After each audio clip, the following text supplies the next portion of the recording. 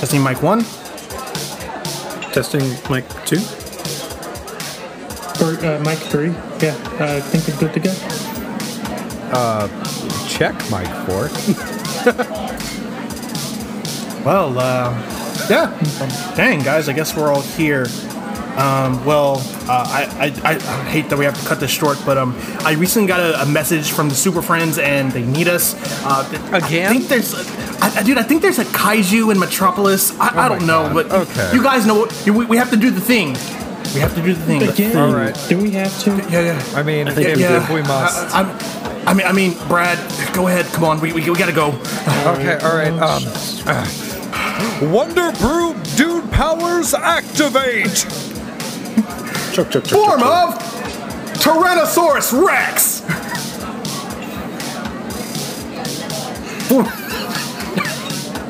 Form of chicken fried rice.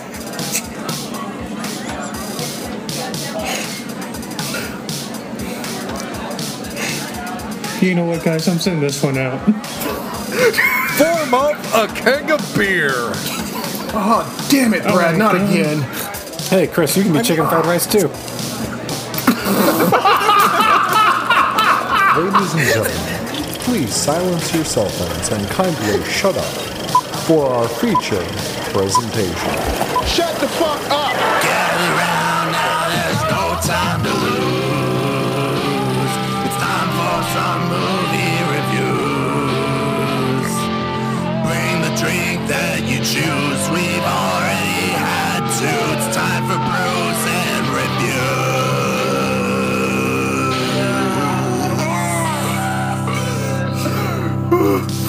Welcome, guys, to Brews and Reviews, the podcast that is already 2 beers in.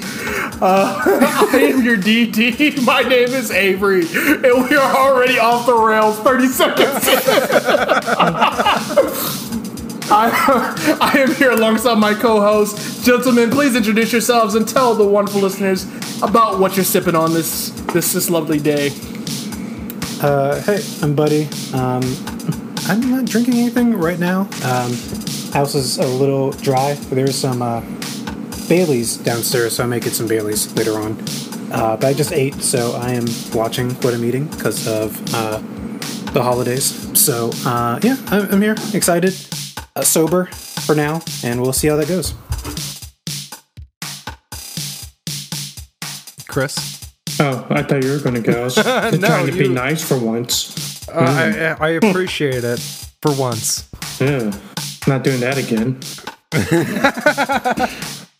Anyways, I'm Chris, your redneck Inuyasha, Stud Jackson, Squatch Daddy, whatever you want to call me. Hell, if you want to give me a nickname, put it in the comments below. Come on. Hey, we'll have that as a tier on our Patreon to vote on it or give Chris a nickname. We'll figure it out later.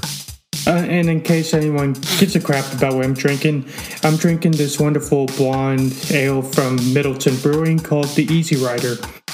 It's tasty and it's local and it's beer. Come on. Nice name. I'd be down for that. A blonde is always a good choice. I'm marrying there's so one, many so jokes. I would know. There's so many jokes. Try to text that right now. I mean, if you want. Wait till after they're married. Guys, I'm Brad. I am your designated drunk for the evening, and throughout every podcast you will hear this noise. That noise indicates that I've opened another beer and am one step closer to living in a fantasy world. Currently, today I'm going to be drinking Russian River Brewing Company Mind Circus IPA. And, it's pretty good. I got some side beers, and I think this will be the last one where I actually announce my side beer. So today, my side beer is Big Daddy IPA by Speakeasy Brewing. What was the name of the first beer? Sorry. Mind Circus. Nice. They sound like stage names for like strippers. Easy Rider. They really do. Circus. Big Daddy. Wait. But the side one's Big Daddy. So I said strippers, and that's non-denominational. Okay, that is gender fluid. I mean, it is gender fluid. I was like, that's non-gendered. So I get you there. It's non-binary. That's also like if I ever make a found my stripper name? If I make a cheeseburger, it's going to be called the Big Daddy. Big Daddy. I want a cheeseburger called Mind Circus. Well, I mean, in Kick-Ass, I mean, there was Big Daddy and Hit Girl, so... Oh, yeah, there was. I mean... Nicolas Cage. Oh, man. Yeah, Nicolas... I'm wondering, wait, real quick, if there was a cheeseburger called Mind Circus, does that have special mushrooms on it instead of sauteed mushrooms? No, it's got to mess you up. That's when I ate that it's kind of like when I ate that Four Horsemen burger, and just things went right afterwards for many years. He woke up in 2020 and was pissed. Yeah. Just to give you guys a general idea, that night Chris put his toilet paper in the freezer. So you do with that as you will. Okay, alrighty. Well, ladies and gentlemen, thank you again for joining us for this episode of Brews and Reviews. Normally this would be part of the episode where we cut to our sponsors, give them some love, and, do a bit of, unfortunately, shameless plugging for our sponsors. But since we're a new podcast, we do not have any named sponsors. However, we do have some that we wish would sponsor us. And Chris, who are those lovely people this week? I'm not afraid to shamelessly plug things, Avery, and I'm so glad you asked. Our first sponsors are the wonderful people that make folding chairs. Whatever brand you desire, because my computer chair broke and I'm sitting on a folding chair. For some reason, I was expecting a wrestling reference right there. No, you'll get one later. What's the desired brand of Stone Cold Steve Austin, I wonder? That'd be Broken Skull IPA from El Segundo Brewing out in California. I have a 4-pack that I haven't touched in a while that I probably need to start drinking again because it's delicious beer. But I need beer in the refrigerator. Conundrum. Anyways, our second sponsor... that would be chocolate chip cookies, because that's what I'm staring at right now. All right. And third one. Don't we get a bonus one? Mr. Roboto. Okay. Yeah. Okay. So real quick, guys, I was really curious. I got an email from our intern, Oliver. Oh, he has a computer? Who gave him that money? I'm trying to figure that out. It's probably the burner phone he has in prison. Email, and it was an encrypted file. And so I had to send it off. And as soon as I sent it off to my hacker friend to figure out the encrypted file, I got a call from the CIA. What?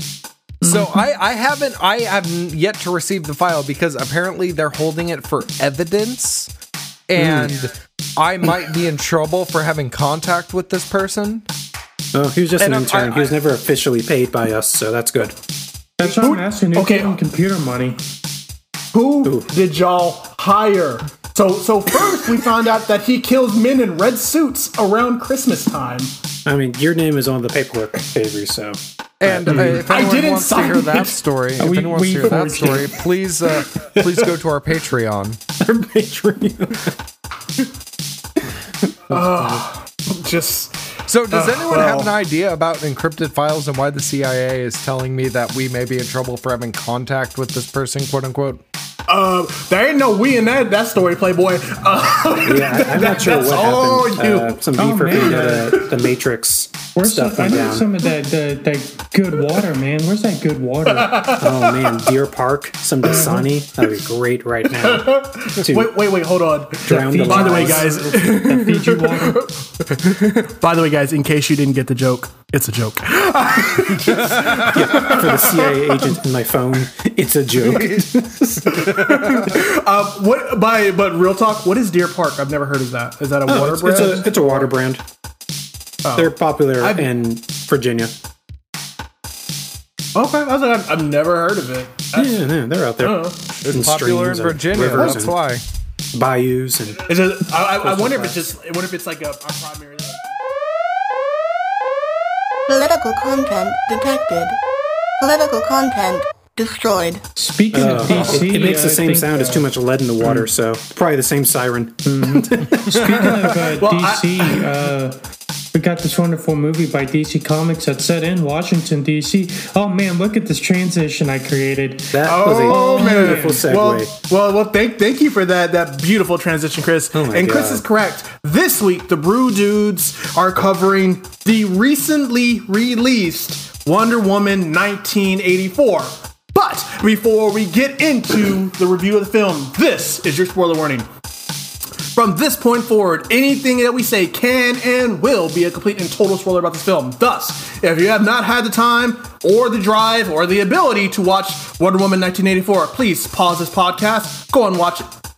We'll wait. This is one I'm actually not going to be mad that someone hasn't watched it yet.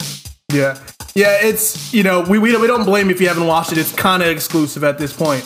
Thus, however, if you're back and you're listening, you have been warned, and thus if things are spoiled, it's your own damn fault. Right? Like, why would you even click on it? What did you think we were going to be talking about? I don't understand that. I do. I do. My roommate was watching... He was watching Punjabi music videos, and in the comments, he got spoiled for Endgame. Someone just literally, that was the top comment down there was, I'm just here to spoil Endgame. Blank blank dies at the end.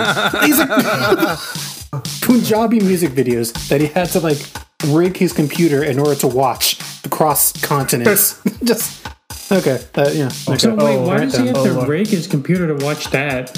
Is there something we're not getting over here that's amazing? I think it's because some YouTube videos aren't available in certain regions. Yeah, they're region locked. Yeah. So he was trying to watch stuff there from adult content in these music videos just randomly. No. The listener should be getting a guesstimate on this movie based on us not talking about it. Yeah. So, guys, Wonder Woman 1984 is about Diana Prince, who you may now know as the Wonder Woman herself, who lives quietly among mortals in the vibrant, sleek 1980s, an era of excess driven by the pursuit of having it all. Though she comes into her full power, she maintains a low profile by curating ancient artifacts and only performing heroic acts incognito. But soon, Dinah will have to muster all of her strength, wisdom, and courage as she finds herself squaring off against Blank and the Blank, a villainess who possesses supreme strength and agility. And I don't say who they are because we're going to talk more about that, but screw it. Maxwell Lord and Cheetah. There you go, comic book fans. There you go. I need to point something out before we actually begin. Her disguise of fighting incognito is basically like Clark Kent taking off his glasses.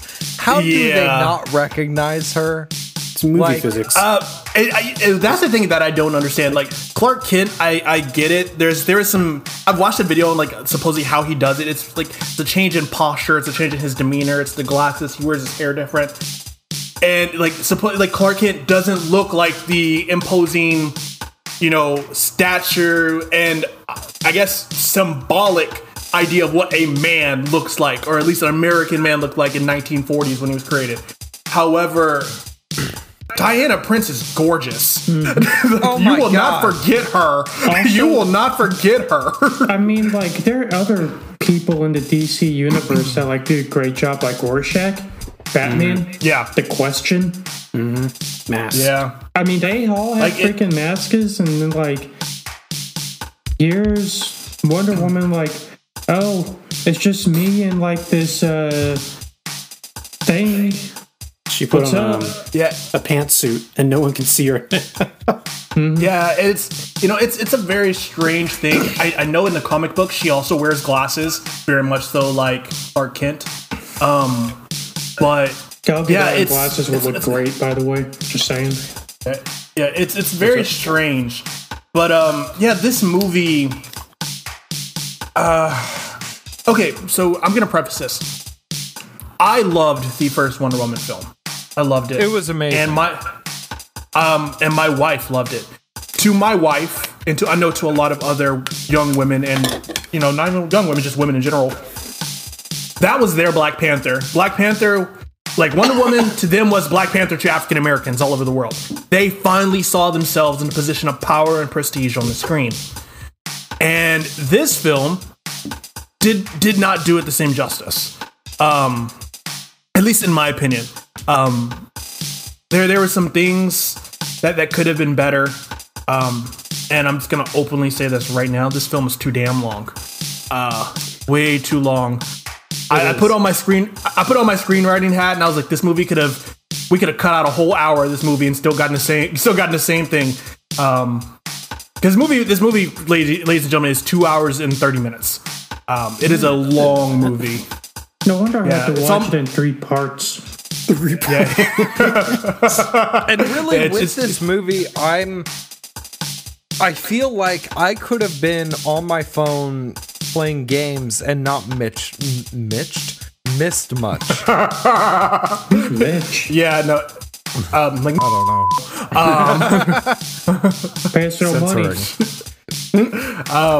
But yeah, no, you wouldn't have missed much, and that's the part that the movie kind of drug through a lot of parts. I will say, like, if just starting at the beginning, I loved the scene with young Diana competing against the other Amazons. That was really cool. That was great. That was my favorite part.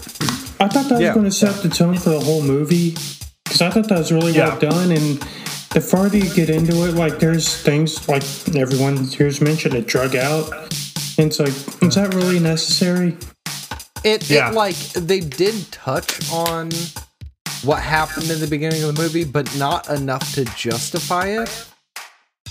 And at the same time, like the beginning of the movie, I agree with you that opening scene was absolutely amazing, and I wish they would have found a better connection for it. Yeah, no, it was great.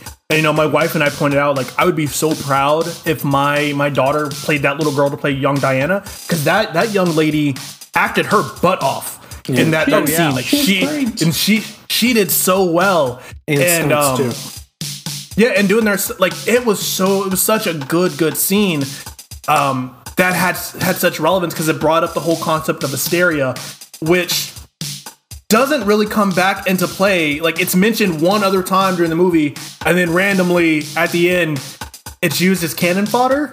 It's literally just ripped apart like it's meant nothing. But you were told that she held off all of mankind wearing this armor, but Cheetah rips it apart with her bare hands. Just like, we'll get into that. Yeah, we'll get into that as we get further into the movie. But there are a few things about this that are really well played out. I mean, we have to give props to the costume designer, because the costume designer was great. Felt like not just for the villains and Diana, but like everything. It felt like the 1980s watching this movie. And it really did. Also, the set designer did a phenomenal job showing like the offices. And so that mall was spot on. I mean, I was about to say, like, we're all a little too young to actually remember the 80s. We can all remember malls in their prime. Yeah, that's true. Like, all of us were cognitive when the malls were in their prime, which was the early 90s and stuff like that. Good times. I mean, we may have been little kids, but we still know. Or Taco Bell things where it's like that weird shade of blue and white that doesn't quite make sense, but you accept it anyways. Yes. I remember being like late 90s, early 2000s when you would go on a date with a girl, and you would go to the mall and just walk around for like an hour and a half. Yeah, there's always something you can get food, you can go shopping and just go to a movie. There's malls just had so much opportunities. The mall at that point was the hangout. Like, there's a reason so many teen television shows took place in malls. Just because there's so much to do. There's also a reason How I Met Your Mother created a whole song about it. Yeah, let's go to the mall. Yeah, it was, but I actually really loved that whole action piece that came up in the mall when, the guys are robbing the jewelry store that is acting as a front for a black market, antiquities market. I thought that was cool. And then, the robber takes the little kid hostage because he doesn't want to go back to jail. And then the part that I loved the most out of the whole thing was when Wonder Woman comes in, she did the tiara thing, using it like the boomerang. Oh, yeah. I was like, yo, whoever made this, Patty Jenkins, must have loved the actual Wonder Woman 1984 because there were so many like throwbacks to it, both good and bad. But that little moment there was cool. Now I'm not gonna. Avery, I know that you are a big comic book fan, and so you have probably more knowledge than all of us about Wonder Woman, the original 1984. So a little bit. So could you give just a quick list of the throwbacks that were in it from the original? Yeah, I guess. So obviously the tiara was one big aspect. This movie made more an emphasis of the lasso of truth, which became kind of a big part of Diana's mythos during the 1984 Wonder Woman. Also, and this isn't the Wonder Woman 1984, this goes back to the Super Friends, the Invisible Jet. That has not actually been a real thing in the Wonder Woman comics for years. But that came to prominence in the Super Friends because Wonder Woman could not fly. But that has since later been retconned, and now she can fly and all this other stuff. Wait, when did they make that change exactly? I think that change came in the New 52, I believe. Okay. Yeah, I think that's when they decided that she could fly because they wanted to pair her up with Superman. Wonder Woman now with what they're doing with the DC Metalverse. Yeah. Because now Wonder Woman, she's like the most metal character. Like, she's awesome. But yeah, that's a lot of stuff. But they also, a lot of the throwbacks were subtle. So the Wonder Woman 1984 show was more about Diana Prince, the woman, as opposed to Wonder Woman. Who she was outside of the lasso and the tiara. Exactly, and that's what a lot of this film focused on. And I think the film tried to maintain that whole idea of let's focus on Diana Prince as opposed to Wonder Woman, which is a novel concept. Like, if you do it right, it's well, because you get the bits that Diana Prince is a fashionista. So we see a lot of her in these outfits, which my wife points out are beautiful outfits that were in style then and still would be relevant today. And about her, like, in her job, and how men treat her, and this, that, and the other. It's very interesting. There's like little stuff. I'm not a Wonder Woman fanboy. Not to say anything against her. A person that you actually may want to like look to for more information on actual Wonder Woman is probably like a YouTube personality, Lamar Wilson, who loves Wonder Woman. And he's a huge fan of the Wonder Woman 84. Can I point out that, like, the actress I'm gonna say her name wrong, and I know I am. Gal Gadot. The T is silent. Whatever. Whatever. She is phenomenal in this role. No. And she is also absolutely breathtaking. Yes. Oh no, she's gorgeous. My true Amazon. My wife legitimately stopped the movie, looked at me in the face, and says, "My free pass." Which my wife and I have this whole thing that we have a free pass. If there's a such person who wants to sleep with you, you're allowed to, and not get in trouble. She says that woman is my free pass. Oh my god, that should be everyone's free pass. That should be everyone's free pass. She is amazingly gorgeous. Well, we have a running joke that our free pass is the same person. It's Ashley Graham. Just like I have no idea who that is. Shows how much I know about anything. Sports Illustrated model. Just use Google. Yes. I'm Googling it. I'm Googling it. Or if it was 1984, just like go to a newsstand. What? Yeah. I She's mean, a Sports Illustrated. She's a model. I see it. Yeah. accidentally typed in is. Ashley Furniture, and I was very confused for a second. But yeah, so even my wife was even my wife is talking about like how gorgeous Gal Gadot was. Little fact, in case you guys didn't know, the reason that all the Amazons all have a very similar accent to Gal Gadot, and it's weird that it's not a Greek accent because this is supposed to take place in the Greek world. It's actually an Israeli accent, namely because Gal Gadot they started filming and realized she couldn't do another accent. She can only speak her native tongue. Yeah. So Now, that's actually really interesting because when you, being Jewish, my brother actually dated a girl from Israel. okay. Was that from that one particular app? Yes. Was it from J-Day? It was from J-Day. Nice. Now, if anyone doesn't know about J-Day,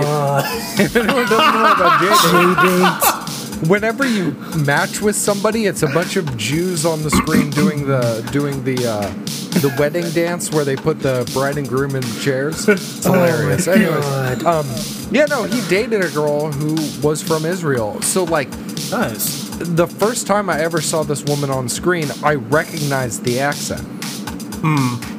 And but at the same time, her accent is not distracting. Yeah. And what's really funny to me is I dated a girl whose mom was from Greece. So I know the Greek accent. So actually, when I watched the first Wonder Woman, I was like, that's not a Greek accent. That's an Israeli accent they're all speaking in. However, it makes sense, though, because they're in isolation. So you would also expect their language to evolve over time. You know what I thought about for that? Science. I mean, you could just go to North Carolina and see that. If you go to the Outer Banks, North Carolina, specific islands on the Outer Banks have their own accents because they've been isolated. Yeah, Gullah Their culture. own family trees. Yeah. But it's it was interesting because I know in that first film, obviously they were supposed to be speaking with a Greek accent, but they changed it to where all of the Amazons speak with an Israeli accent to match Gal Gadot because she is Wonder Woman. So everyone needs to sort of speak like her. Which I'll get to a point because there's one character from that island who doesn't speak like her, but we'll talk about that towards the end. So yeah, moving on. Where were you going with this? Yeah. Well, I was about to say, so the movie itself has a bit of a problem with pacing. We spend a lot of time getting to meet and learn about certain characters, and watch them do certain things that make no damn sense. But out of curiosity with that, before we move on, the main point of it was, and this I'm probably jumping ahead, but so after that opening, after the mall scene, she goes back to her apartment. You see all the trinkets over the years. Do you think that could have been left out? As much as I liked it, I thought it was kind of unnecessarily long. Part of me thinks that could have been spread out throughout the film. Yeah. Because there are she doesn't go to her apartment quite often, but they definitely could have added her going back to her apartment and kind of making those more of Easter eggs, not necessarily going through the montage that it was. And I mean, there are definitely, I appreciated it just like you, but I agree with you. It could have been cut out, or they could have done it in a different manner in order to show all these trinkets over time. Yeah, the thing is, the reason I bring up all the excess is because it took away from who the film sort of advertised as the main villain, which was Cheetah. And we meet Barbara Minerva, aka Cheetah, fairly early. Okay, real quick. I need to say this because we're talking about her. When I saw the first preview of this film, I knew she was the main villain. It was, her character was a little too cliche for my liking. Really? It's also a DC movie, so as soon as like I saw the preview where it's like her on the ground picking up papers and Diana comes over to help her, I'm just like, that's the villain. I know that's the villain. that was the thing. The commercials told us that was the villain. and then you find out, oh, she isn't the actual villain. She's actually a lackey. Like, and you know that was the thing. But you get this, you get this moment with Barbara Minerva, which I had to point out to my wife. I get it. They're supposed to say, oh, she's the nerdy, comely, no one noticed her type of woman. You look at this woman. This woman is gorgeous. Even looking disheveled, she's gorgeous. But you're gonna say, oh, no one. Throw some glasses on her. It's kind of it's kind of looking at what was it? The remake of oh my God, Stephen King. Pet Cemetery? No, the girl who gets blood dumped on her. Carrie. Yeah, the remake of Carrie. It's like the original Carrie. You could see that girl as being the nerdy outcast, but in the remake, it's like, who would dare think of this girl as not pretty? Yeah, it's kind of weird. Actually, while we do this, I want to ask Buddy. We've talked a little bit about how things were a little long, and I kind of wanted to get your opinion on that because like the three of us have kind of chimed in on length. How did you feel about length of some of these certain scenes, especially here in the beginning that we're talking about? I guess ironically, I feel I'm like one of like 5 people in the world that like enjoyed the film. So I feel like I don't want to come off as biased if liking a film is biased. I think if one thing that I feel could be trimmed out is I feel maybe Maxwell Lord is probably the source of a lot of the issues here.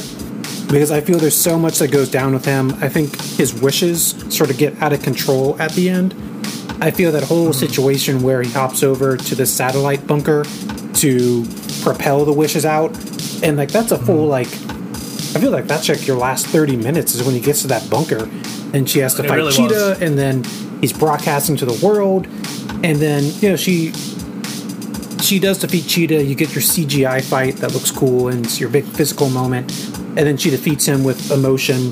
But I feel that whole, arc, per se, of Maxwell Lord, I feel there's probably a better movie in there and a much shorter movie in there if you can find a way to trim down just his powers. I felt his powers were so massive.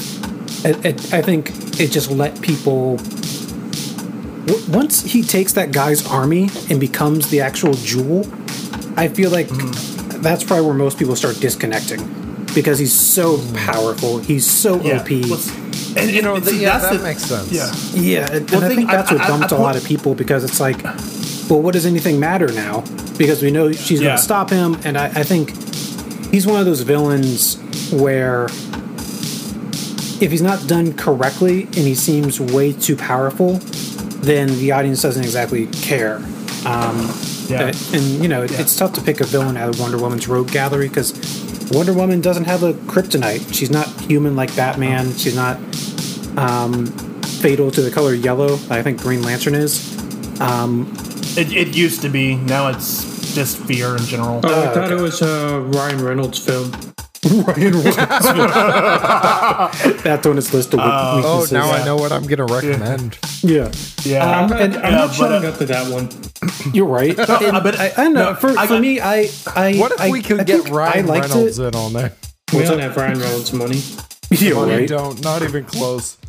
I think the reason I liked it is because I read online, like on Twitter, before I was almost like spoiled, but only tone-wise. Someone said, like, if you think of this movie as one that was made, like, in the 80s or 90s, then it's total fun.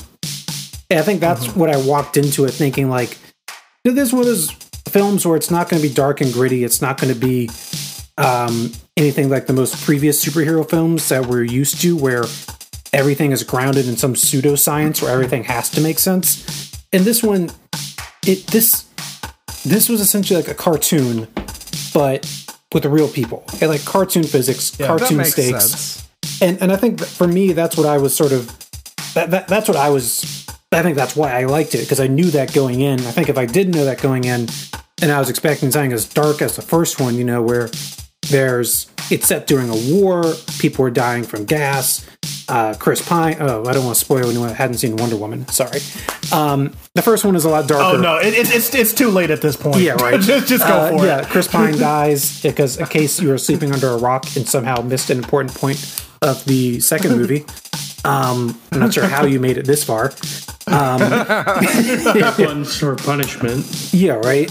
And I took it as cartoon physics, cartoon logic. I didn't let anything sit with me too long, and I don't know. I wonder if there's some type of precursor to that to let people know that that's what they were getting into. Yeah. Well, the thing is, I think people went into it, especially comic book fans, and Chris can back me up on this because Chris is a big DC fan like myself. That's not Maxwell Lord. They changed his powers for the film. Maxwell Lord is a con man. He's a businessman. But his powers in the DC universe is telepathic persuasion. So in essence, he's the purple man. That's his power. He's the purple man. He can suggest you to do things. However, he can only make you do things you would have done anyway. Well, he kind of sort of did con-wise with getting into salesperson mode. He was like leading them on pretty heavily. Yeah. Mm-hmm. So in a way, he kind of did it. So in a way, he kind of did it. But yeah, they did change his powers for the movie. Yeah, they changed his powers. And the thing about Maxwell Lord's characters in the comic books is Maxwell Lord believes he's the hero. Like that's his whole thing. And I guess he believes he himself is the hero. I mean, to some degree, the same thing happened. It's just towards the end, it just goes overboard. It got so overboard and comic book and like cartoon like. Yeah, it was. Yeah, like I said, I want to. As we go through, like I said, we met Barbara, and then we start to meet Max, and you get to see that Max is this debonair, suave, fast-talking sort of guy who apparently has all these television commercials and has been conning people into buying plots of land that he believes has gold under them, which you find out not all of them are dry. Oil. And he's in all this debt, all this oil. It's black gold. So he's right. Yeah, black gold. And so he is looking for this object which supposedly can grant a wish, which of course is in Barbara and Diana's lab because comic books. And the scenes that we get with that, with Barbara making her wish, which is to be like Diana, comes with that unexpected price of, hey, now she has superpowers. Well, and correct me if I'm wrong, guys. I never heard Diana make her wish for her dead boyfriend to come. She doesn't say it. No, she just closed her eyes. Did she? Okay, like I must have completely missed that. I think she. That was just like she mentioned something when they're out to lunch or whatever. Yeah, that would be her wish. But I think you had to be holding it though. That's from my understanding because we get Max later on. He has to be touching you. She doesn't say it. She closed her eyes and the wind blows. When the wind blew, you kind of saw. Yeah, so the wind blew when she was closing her eyes, which kind of showed she was making a wish. And then afterwards, she kind of said what her wish was. And then you kind of get this. It's a little drawn out and kind of pointless, but like I think a better way to have made that scene would have been if she was like holding it and said, if this were real and I could have had one wish, I would have wished for so and so to come back to me. Yeah. Isn't it that something along those lines. Isn't it they copied a wind thing from like Game of Thrones? Every other wish thing ever. Game of Thrones, when the White Walkers were about to show up, like it got cold and wind started blowing, and then bam, he died. It's a sort of I'm lost there. Yeah, mystical wind. It's a thing that's been used. But once the wishes start to flow, obviously, like I said, we get Barbara saying she wants to be like Diana. We get Diana wishing Chris Pine back to life, where he hijacks the body of some dude.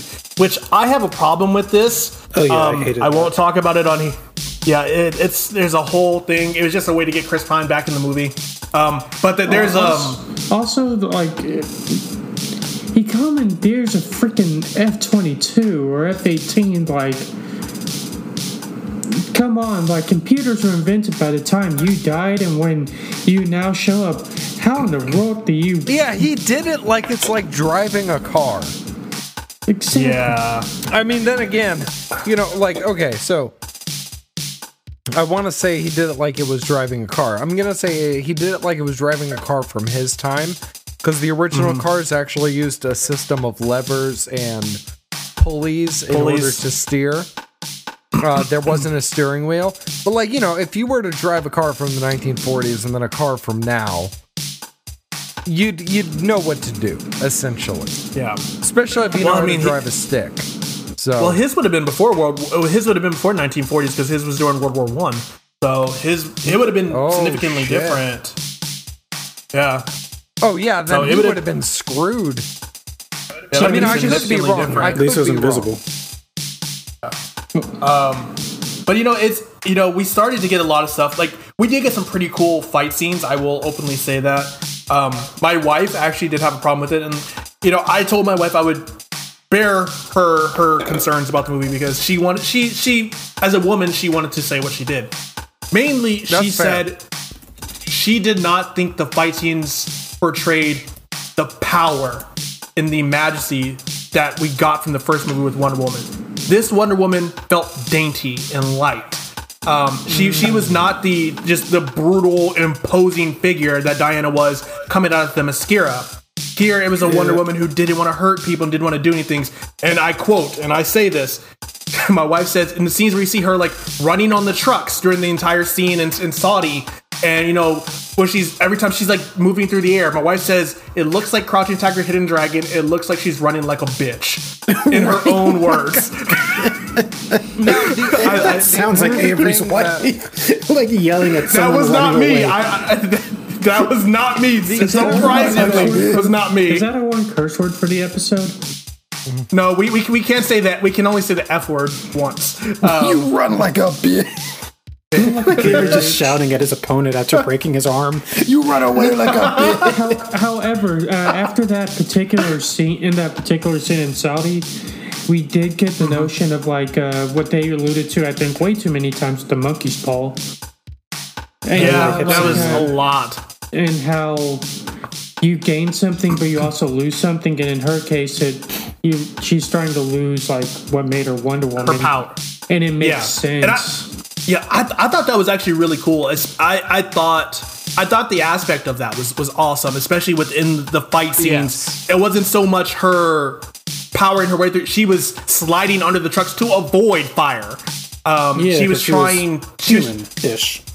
Yeah, she's human-ish. But then you get that moment where obviously she goes super and has to save the kids from getting run over by a tank. Which, Brad, please, you can tell me this, because you're a history buff and you like vehicles. Those tanks did not look like they were from the 80s. Those things look more modern than they are from the 80s. Okay, so with the tanks, it's a little bit more difficult when it comes to it, because tank evolution kind of yes, they might not have been. But really, when you want to talk about tank and vehicle evolution in military aspects, you really need to more look at the inside of them as opposed to the outside. Okay, that makes sense. That makes sense. With the ones that were shown, I want to say they were indeed from the 80s. However, if you want to talk more about military vehicles, that'd be more on my brother.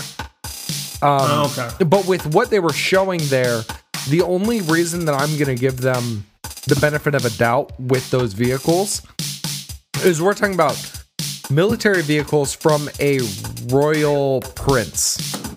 And so he could have technology available to him that the general public did not know. Yeah.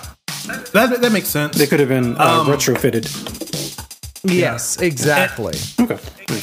And guys, you're probably noticing that we're jumping around a little bit. The reason we're jumping around a little bit, there are large portions of this movie that you literally could go without.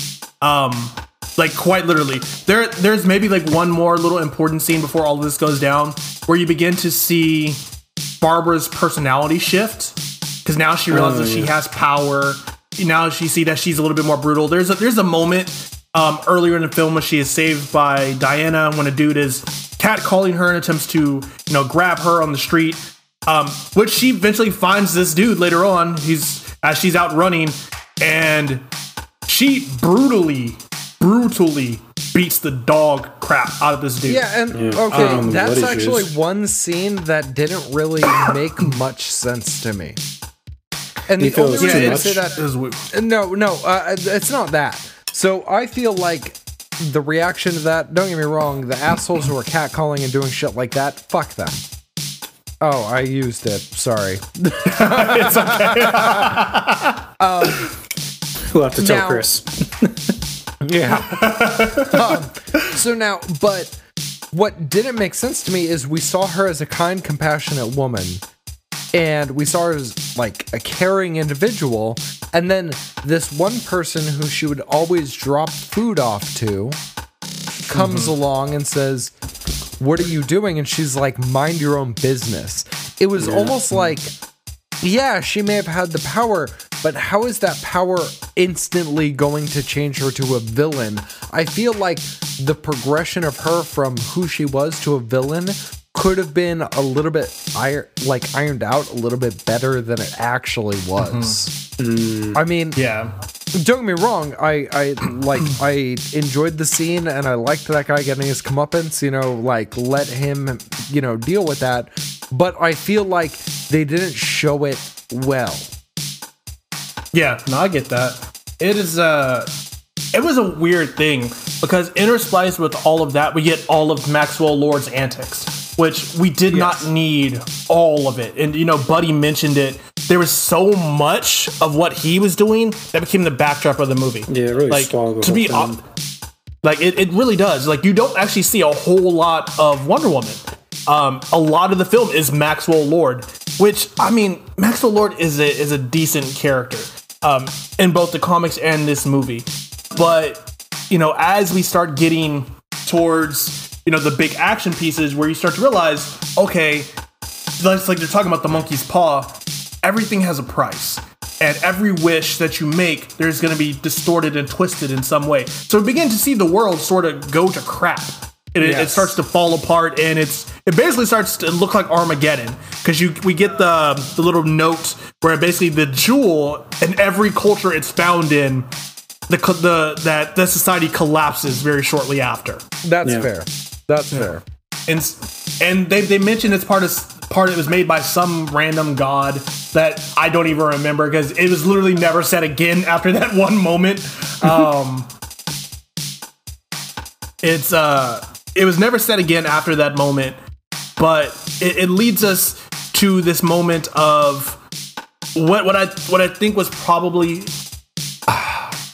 I think was the crux of Chris Pine being back in the film, which was their realization that in order to help bring back the world to what it was, everyone has to renounce their wishes.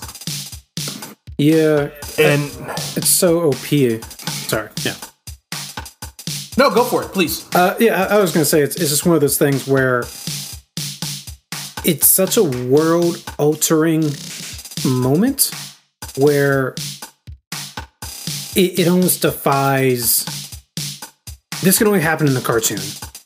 In a world where everyone is pure, everyone is not in the gray area. There's white and black, and everyone decides to go towards the white, per se, or towards the light. And I think my biggest issue, even though I followed it because I don't know, cartoon logic, I guess I was cool with, was because I sort of got what they were doing. Did they achieve it? Probably not. Their critical reviews on Rotten Tomatoes were really good when it first started. 89% of critics liked it. And then once the general audience saw it, it just sort of plummeted. Film Twitter was having a field day with it. And so there's clearly a disconnect between a certain sect of the population that viewed it and was like, they totally get it. Other section just totally did not resonate.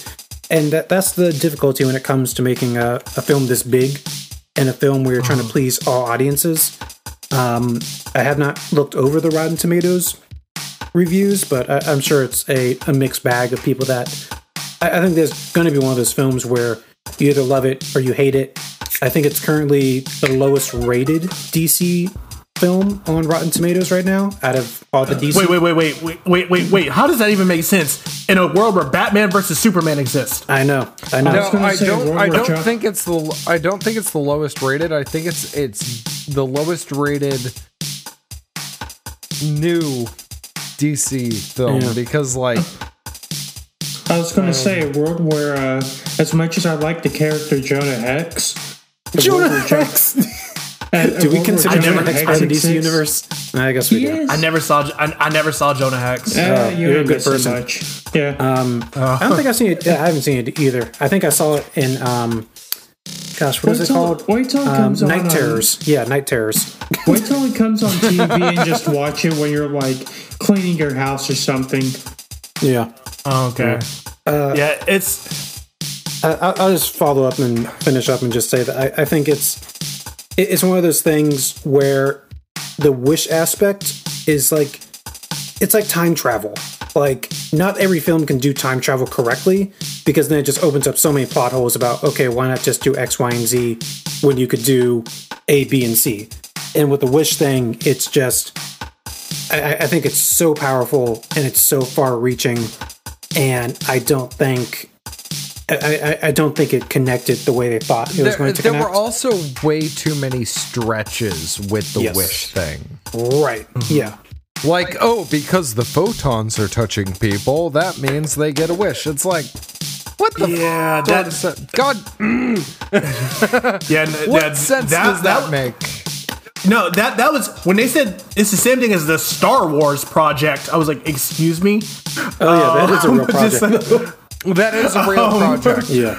I didn't know that Star Wars project. Yeah, I do not. So the history of the Star Wars project, I believe so. So there are different terms when it comes to the Star Wars project, but I believe, and I could be wrong, the original Star Wars project was putting nuclear weapons into space to where they could bombard the Soviet Union if the Soviet Union decided to launch nukes at us.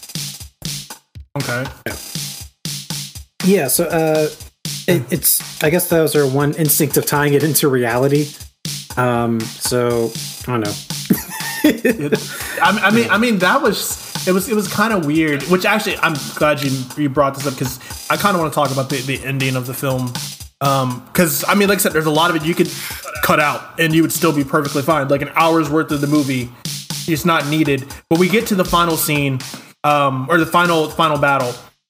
Before we get there, obviously because she's Wonder Woman and she has to do what she has to do to save the world, Diana Prince renounces her wish, which means Chris Pine stops ghosting this dude's body. This dude gets back a week of his life. Yeah, that he now has a blank spot in. Yeah, you really didn't. You really didn't. But and so she becomes the Wonder Woman again. She is not losing her powers. But the moment she stops losing her powers, she goes back to her apartment to get the Asteria armor. Which I was like, okay, cool. We're about to get this massive moment where she's now full God mode, and it's not like. Yeah, it's almost like you fighting like anyone who knows video games, entering in the cheat code, but there's a stipulation for it. Like, yeah, it was. Oh yeah, you can't be killed, but your cool ass armor gets eaten away every time you get hit by a bullet or something. Like, it's just.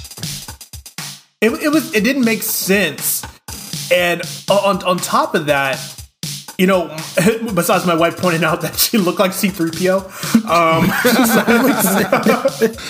I will say this though, real quick before you get into it, Avery. I will say this: that gold armor without the wings, sexy as hell. It was awesome. C-3PO, but that's like, but like not just sexy as hell, but yeah, it looked incredible. So she's like that robot off Spaceballs. I see it. Also, you know, Space Pine's really coming dead. soon. It's a comic book movie. Is he really dead? There was illusions that he was in heaven. He didn't remember it, but there's a whole thing. He was like, I was in a place. It was nice. It was warm.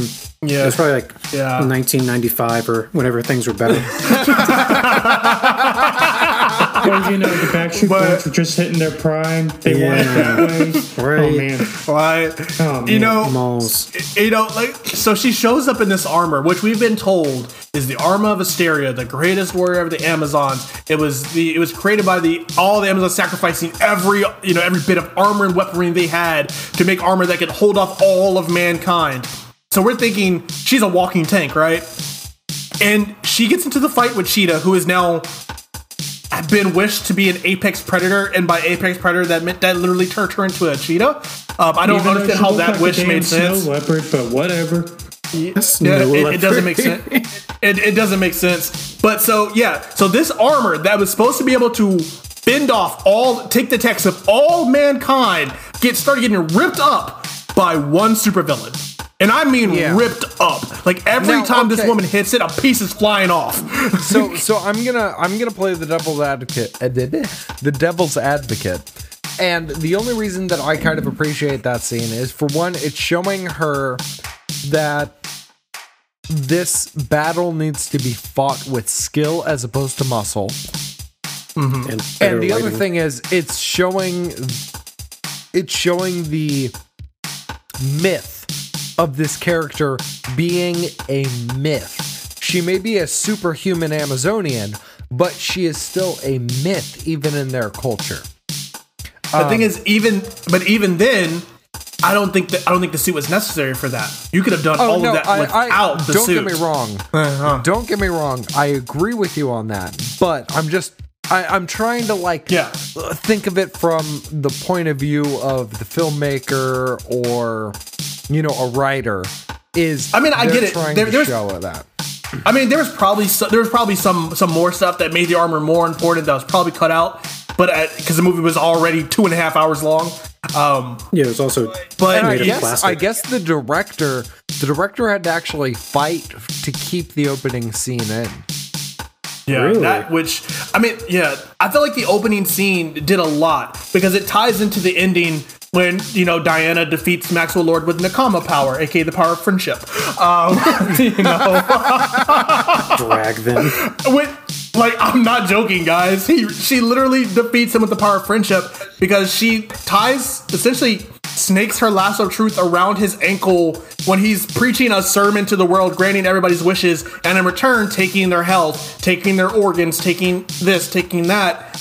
And she gets everyone to relinquish their wishes by showing them that what you want, what you wish for, is not actually what you want. It's not worth it in the end. Yeah. And but we also, honestly, I kind of want to just do this real quick. So if we all had one wish, what would your wish be? Chris, what would your one wish be? I'm curious, because that was a huge point of this film, is having the one wish. It's not like Aladdin where you got 3. Yeah. If I had one wish. Are we excluding other wishes, like I wish for 35 wishes? Yes. That's exactly what I was about to say. Yes, we're excluding that. I shouldn't have said anything because now I don't know what to wish for. Damn. Honestly, don't know if I'd wish for anything. I mean, that's fair. Just... what's the point? I mean, honestly. Yeah, I'm kind of with Chris. I feel like if I have to choose something, I'm gonna say end world hunger, because I don't ever want to see anybody go hungry. I'm that person that if I see a homeless person and their sign is not asking for money but says hungry, and they're looking for food, I will always go get food, because the idea of someone being hungry hurts me on the inside. There have been several times where I got off work when I worked in a fast food restaurant and I brought food to homeless people. So I feel that completely. But what about you? You used to shoot buddy. Oh my gosh. Buddy, what about you? I wish for a censor over my name.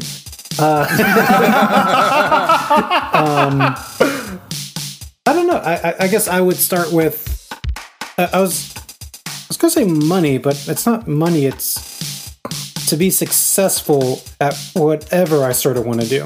Like the idea of having that, I don't know if you want to call it luck, but that Bill Gates, Jeff Bezos ability to bring things into fruition. And maybe it's not just money, it's whatever started them out, that luck or that intuition to create something where you can do your best to end world hunger, where you can do stuff for other people and you're still comfortable at the same time, where, I'm not giving away too much of myself, but I am giving away part of myself to help others. I don't know, that type of, that's what's the word? Forget it. Luck. Luck. It rhymes with luck. That type of luck to be able to give other people success and give other people that type of luck. So, something like that. What about you, Brad? I've actually thought about this quite a bit. But the older I get, the more I kind of wish for, just better health. I've been having a lot of problems when it comes to, the doctor, and, recently my health insurance premium went up not my premium, but the price of my health insurance went up over $50 per month. Yeah. And it's I would probably wish for, if I'm talking about just me, I'd wish for no health issues. But if we're talking the selfless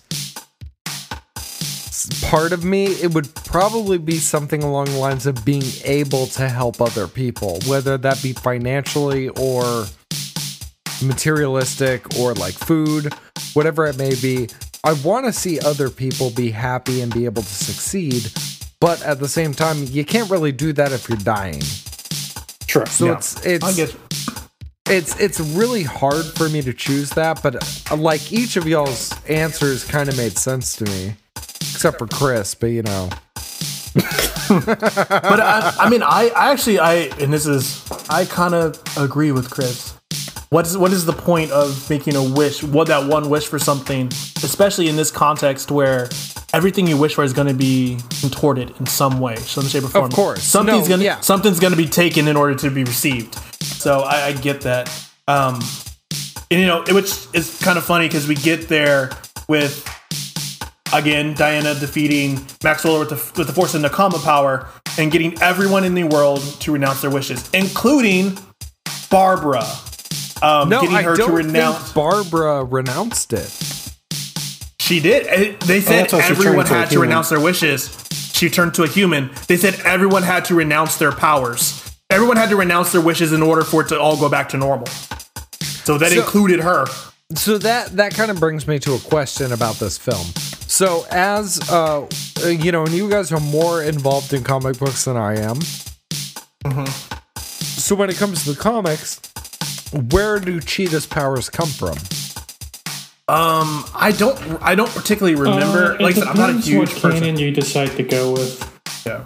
Originally, it had to do with some kind of Nigerian prince, I think, or Nigerian witch doctor. Oh, is that scam? Yeah. Those are the emails I've been getting. You mean I could have had They weren't powers? from Oliver. They weren't from Oliver. Oh, wow. Yeah, you could have been a freaking superhero, man. Yeah. No, but yeah. So I'm looking. Yeah, well, I'm looking at it right now. So, if it was pre-crisis Cheetah, which we'll have to get into a whole episode about comic books, but there are various crises that have happened in DC. You're looking at Crisis on Infinite Earths, Crisis on Two Earths, Infinite Crisis, blah, blah, blah, blah, blah. So if it was pre-crisis, which is where the universe splits, Cheetah was just a woman in a costume.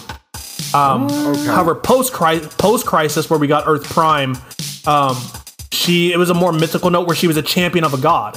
Very much like Wonder Woman is supposedly the daughter of Zeus. She became a champion of a god, morphing into this cheetah human hybrid in order to challenge Wonder Woman. So it's kind of strange. Her origins are weird. And Barbara Minerva is the third cheetah. and she act like her character is again very different. She essentially gets her powers from a god, and they're given to her to act as the guardian of this random African clan, sort of like Chris was talking about. But in exchange, it changes her skin to look like that of a cheetah. So it's kind of strange in a weird sort of way what they did here. But yeah, I mean the film kind of alludes to the fact, like I said, because they mentioned that everyone has to give this up in order for the world to go back to normal. Because the world went back to normal means that Barbara was included in giving up her abilities. Because even Max gave up his wish. He renounced his power. Okay, so that's a fair assessment. So, but the only thing about that I kind of question is, now I really like Cheetah as a villain. I think that the idea of her being a villain for, a future for Wonder Woman film is actually a good idea.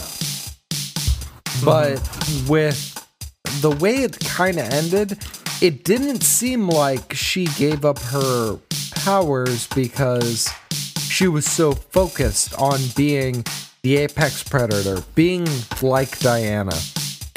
Yeah. Now, maybe she keeps part of them. She can maybe transform in and out of it, maybe.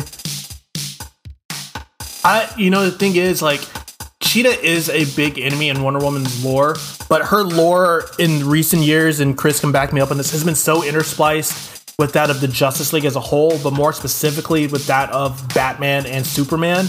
She deals with a lot of their enemies, more than even her own rogues gallery. Man. The only hero that you have that really deals almost primarily with their own rogues gallery is the Flash.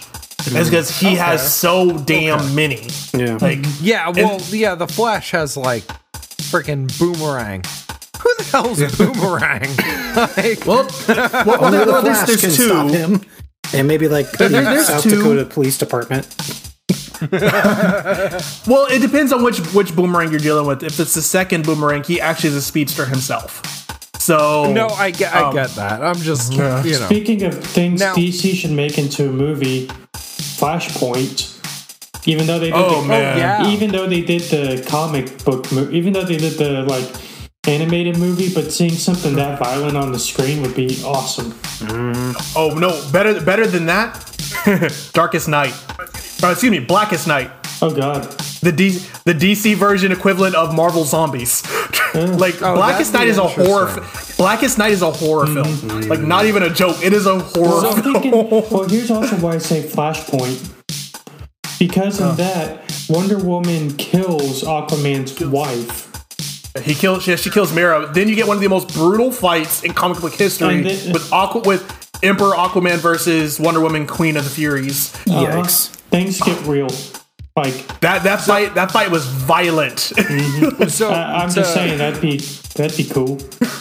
To kind of get back onto the actual movie itself, because we could honestly, even though I'm not like a huge comic book nerd, we could probably sit here and debate comic book movies for comic books you themselves. You say nerd, for quite and a while. you're one of the two people playing Warhammer, so shut up. Hey, check yourself. I already called a local game store to make sure they had Heresy. Yeah. Do you want me to call the Dark Angels to your house? Check yourself. You can, but did we just get cursed? Terrible things might happen. No, you send the Sisters of Battle to his house. But then he might like that. Is this some kind of gang you're trying to put a hit on for me? Is this what's happening? That's what it feels like. Can't tell if I'm being recruited. No, but even though I have talked to a local game store, Dark Magician. Screw you. I've talked to a local game store, and I got a Warhammer 40k game coming up whenever the California opens up. Not the point. What I kind of talk about is when it comes to this film, guys.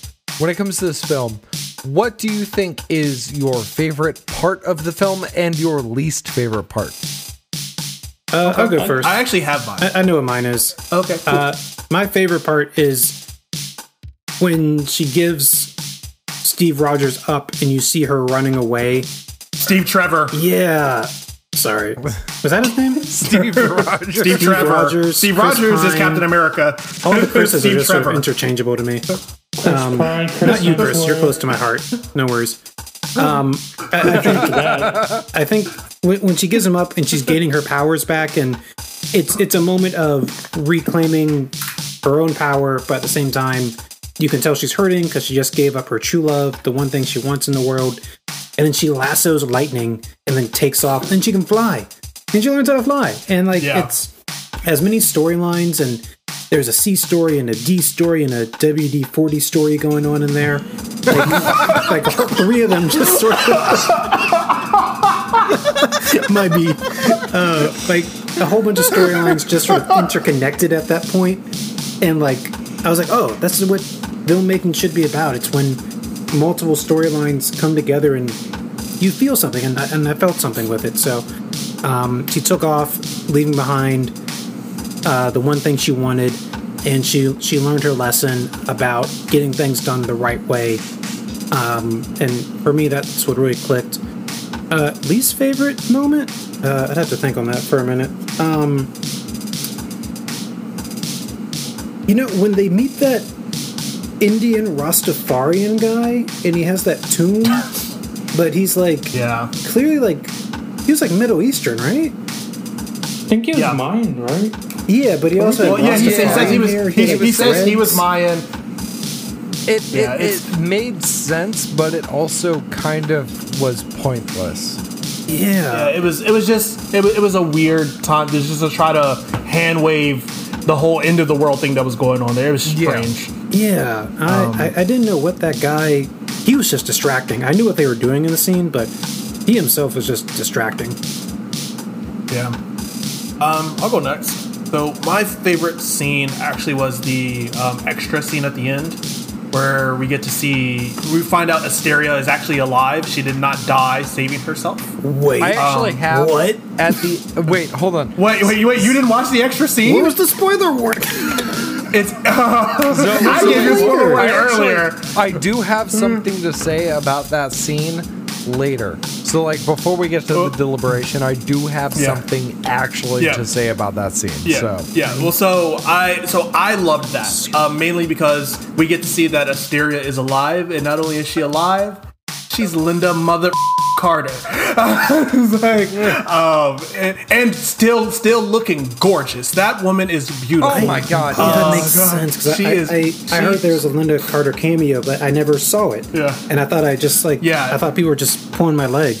So that makes sense. No, she is Asteria, and she mentions, she's like, because she ends up saving someone because this thing is about to fall. And they're like, you saved my life, and she's like, well, I've been doing this for a long time. And I thought it was so awesome that she has not aged at all. What is in that woman's water? I don't know. But she has not aged. She's not drinking that DC water. I'm telling you that much right now. She lives in Tomball, Texas, because when I worked at the Tomball, I was wondering what was in the water that made all the women so gorgeous over there. Yeah, up until about age 40. Just like collapsed. As soon as they hit 40, the magic ended. Well, I'm not co-signing on that. But I would say my least favorite part of the movie probably was, if I have to choose one, was the ending. I didn't like the defeating Maxwell Lord with Nakama power. I feel like it was a cop-out. It really was. It was like the most anime manga thing possible. It just kind of rubbed me the wrong way. But I get it, because they started to mention earlier on in the movie that the two ways to defeat him were either to destroy the jewel, which in this case Maxwell Lord became the jewel, or to get everyone in the world to renounce their wishes. And so I kind of would have liked to have a more solid thing, but then again, I also would have preferred for Cheetah to be the actual villain in the movie as opposed to Maxwell Lord's lackey. Yeah. Because I felt like that took away from her power and her majesty as the Cheetah, and furthermore, I felt like it made her subservient to a dude who she could have easily ripped the throat out of. That's just me. So that was mine. Chris, what about you? Favorite scene? It might have been a small part of it, but right when Kristen Wiig as Barbara was kicking that dude that catcalled her earlier, then the homeless guy she was friendly to showed up. And you see, like, Barbara, like, show, like, what the hell am I doing? She had that brief moment of clarity before she ran off. Yeah, it's like she realized what she was doing was wrong. Yeah, so So that particular scene was one of my favorites, and I gave it crap earlier, but I did like the montage at the beginning, even though I thought it was slightly unnecessary. I liked how it just kind of went through, like, what she was doing since World War I, basically. Yeah. And showing how people aged. I liked it, even though I thought it was slightly unnecessary. Least favorite scene?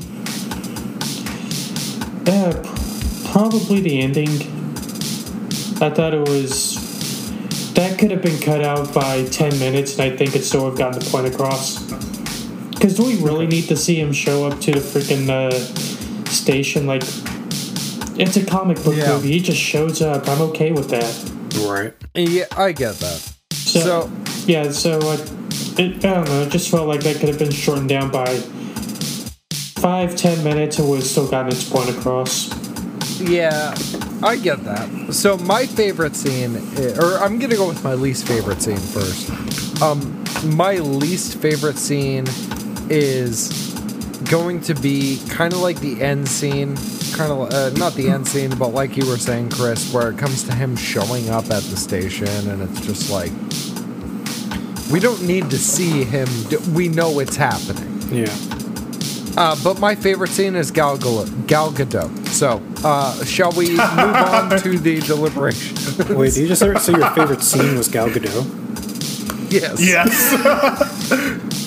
That doesn't count. It's on brand. So real quick, before we get into deliberations, I would like to take this quick moment to talk about our Patreon. So here, insert splice audio here, I guess. Real professional. Cool. Yeah. All right, and now we're back. All right, guys. Well, thank you for joining us this evening. It has come down time for our deliberation. The Brews and Reviews dudes rate movies on a scale from 1 to 5. But, however, we rate them on a scale of beers, and not how good they are, but rather how drunk you need to be to enjoy them. With a score of 1, meaning that the beer is for your own enjoyment, and you can watch this movie perfectly sober, or a 5, meaning you need all the beers to enjoy this film. All of the beers. So for this week, I believe I want to hear from Buddy first. Buddy, what do you rate Wonder Woman 84? Yeah, like I said, I'm one of like 5 people in the world that I feel thoroughly enjoyed it. I do recognize there's a lot of criticism around it, so deflecting some of that, I will just say 3. Okay. Pretty middle ground, middle of the road. Yeah, have a good time with it. Space them out over hours. Chris is giving my exact review right now. he's making sure it's empty, just all in there, all in there. I'm paying money for this Crowler of beer. I'm getting all my money's worth. Just gonna cut the top open. Well, I should go with Chris. What do you rate Wonder Woman 84? Same as Buddy, about a 3. Like, it had its shortcomings, and like there are some scenes I thought they're absolutely brilliant, and there's a whole bunch of stuff I thought, it wasn't probably necessary. And it's a comic book movie, and expected to be kind of out of left field sometimes, because it's comics. Things happen. I mean, yeah, that's fair. So I give it a 3. I didn't hate it by any means, but it ran long. Parts of it drug out, but there are some brilliant moments in there as well. Yeah. Okay. I want to hear from, let's go with Avery. Come on. Okay. I'm gonna follow that taxi. 3. I think this movie is a serviceable film. It did do some good things, and it did some bad things. I think that it went really long, but all in all, it is a film that you can watch. But I do think you'd probably enjoy it a little bit more if you're a little inebriated. So yeah, 3 beers. Bradley, what about you? Okay, so for me,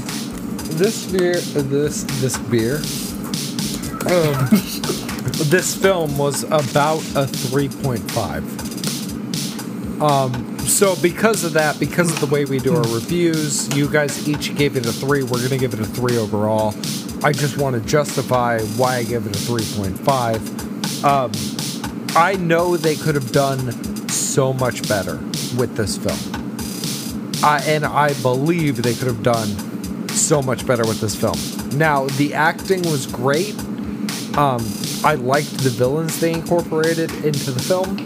However, it seemed so drawn out, and there were too many moments in the film that could have been to better incorporate the rest of the DC cinematic universe, if you want to say that. And they also could have done quite a bit when it comes to the overall flow of the film. There were too many points where it seemed a little too choppy for me.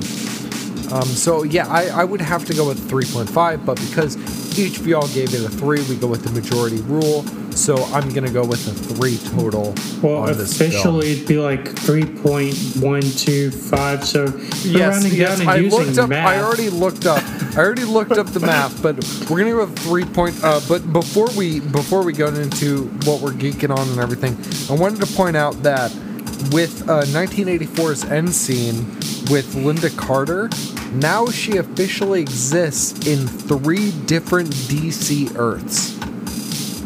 Oh man, must be that DC water has her tripping balls. So she's part of Earth Prime, Earth 52, and yes. Well, she'd be on Earth Prime, probably Earth 2, and then probably one of the splinter Earths that's you know, like the Earth where everyone is, you know, Ninja Turtles. Terrifying. So no, I actually read an article about that. I found it kind of interesting. But you know, guys, we're running to our limits, so you know there have been a lot of things going on. Is a limit. You're a limit. There have been a lot of things going on, but you know, I'm really curious what y'all been geeking on. So Avery, let's go with you. What you been geeking on? Okay, man. Well, for me, it's fairly simple. You know, video games and writing. Usually, I am a very private person about a lot of things, and still am. But I am putting myself out there to do a lot more writing and submit things this year. I'm actually very much so inspired by one of my best friends in the world, Mr. Buddy Lee here. You know, it's like, you know, want to make sure, you know, I'm trying to. I'm not trying to finish. Damn. No. I want to read what you're writing. I'm just saying. I really do. No, you're welcome. You're welcome to it. But yeah, I'm inspired by him, and so I want to make sure that I can, you know, try to keep up. This man here, folks, is nonstop. There's a reason we call him Buddy Hollywood, because he's about to be all over Hollywood. So yeah, I want to, you know, I'm trying to keep up, trying to do some writing. So working on that, and then I am currently playing Assassin's Creed Valhalla and Final Fantasy VII Remake. I am enjoying the living crap out of both of them, and yeah, I'm also learning and geeking on the Salamanders and Warhammer 40k. I'm learning more about them. Best be. They're really, really cool. They're metal, and they use hammers. Friggin' hammers. You need to read the series I'm reading. That's all I'm saying. But yeah, so that's what I'm geeking on. Buddy, what are you geeking on, sir? Yeah, so I guess like most people, I've been inside for a few days over the holiday, and so I recently started watching The Crown. My mom has one of those new fancy TVs that has Netflix already installed with it, and she's never binged a TV show before. So she's a big fan of like Downton Abbey and TV shows where they deal with kings and queens and, you know, the royals. Not so much like Game of Thrones, but, you know, fancy stuff with like white people drama. I don't know why I don't see that out of your mom, but for some reason it seems on brand for your mom. Yeah, she likes that stuff, you know. And so I'd never watched The Crown, and so we sat down and watched a few episodes, and like it takes maybe like 2 or 3 episodes to get going, but my God, once it gets going, it is great. We're on our 2nd week, and we're already on season 3. So, she's doing all the things you do when you like start binging stuff. You know, as the episode ends, you look at the clock, like, do I have enough time for one more? Like, you know, and like, you know, looking at someone else, like, should we do one more? Yeah, we should. We should. So it's been nice, and it's cool just to. I've been home for a bit. I don't think I've ever been home this long, really. So in between relaxing, as much as I do write, I told myself I'm not trying to write much right now over the break. I'm gonna give my mind a break. So watching The Crown, really enjoying it. Yeah, so it's been good. It's been good. Brad, what's good, sir? Yeah. So, I mean, obviously Warhammer's always a thing.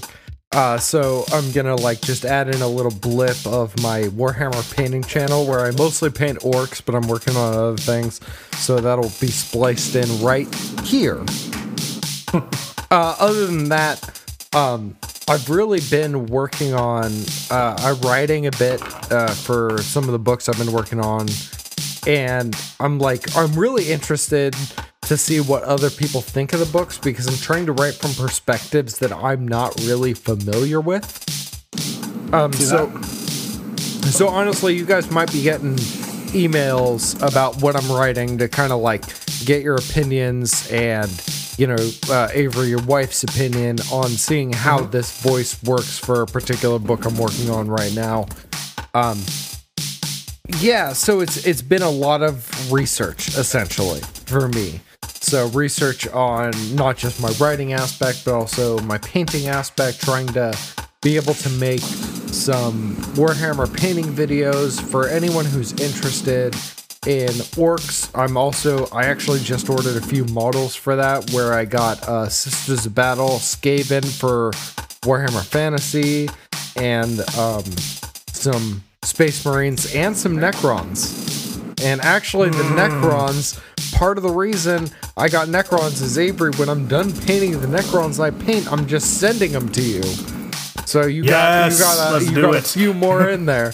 But you know, that's Warhammer's always going to be something I talk about. So, you know, Chris, why don't we roll to you? Chris. Well, I'm sorry. Brad's Warhammer talk put me to sleep. Oh, you're too late. I just renounced my wish. You're disappearing. Yeah. I renounced my wish. Oh my God! No, you're going away. I gotta tell you about what I'm geeking about. You're fading. Oh my Chris, God, you're guys. fading out. Away. You're fading. You're nothing but beautiful hair. Wait, No, that's my computer's old. There's That's not the reason enough that's beer. happening. Oh man, you're Not just enough hearing. beer. You're fading. You're turning back into that one person. Well, guys, we got to try to figure out how to get Chris back. But I'm not renouncing my wish. I ordered taquitos. Well, thank you for joining us this week on the Brews and Reviews podcast. As always, I'm Avery. I'm Buddy. I'm apparently not here anymore. My taquitos are though. And I'm Brad. And we'll see you guys at the movies. Bye. Later. Thank you for listening to this week's episodes of Brews and Reviews. As always, Brews and Reviews would like to thank you for tuning in, and if you liked what you just listened to, please subscribe to the podcast, give them a like, leave a review, comment on the episodes, and tell your friends about the cast, as it really helps the algorithm get the show out there. If you want to follow the Brew Dudes on social media, check them out at the Brewcast Crew on Twitter and the Brews and Reviews Pod on Instagram, where they post information about current and upcoming episodes, and so that you never miss a second of their drunken adventures. The Brews and Reviews podcast drops regular episodes the first and second Wednesdays of each month, as well as special Deep Cuts episodes once a month, and is available on every major streaming service, so be sure to check back for more inebriated mishaps. So, until next episode, we'll see you guys at the movies. Bye!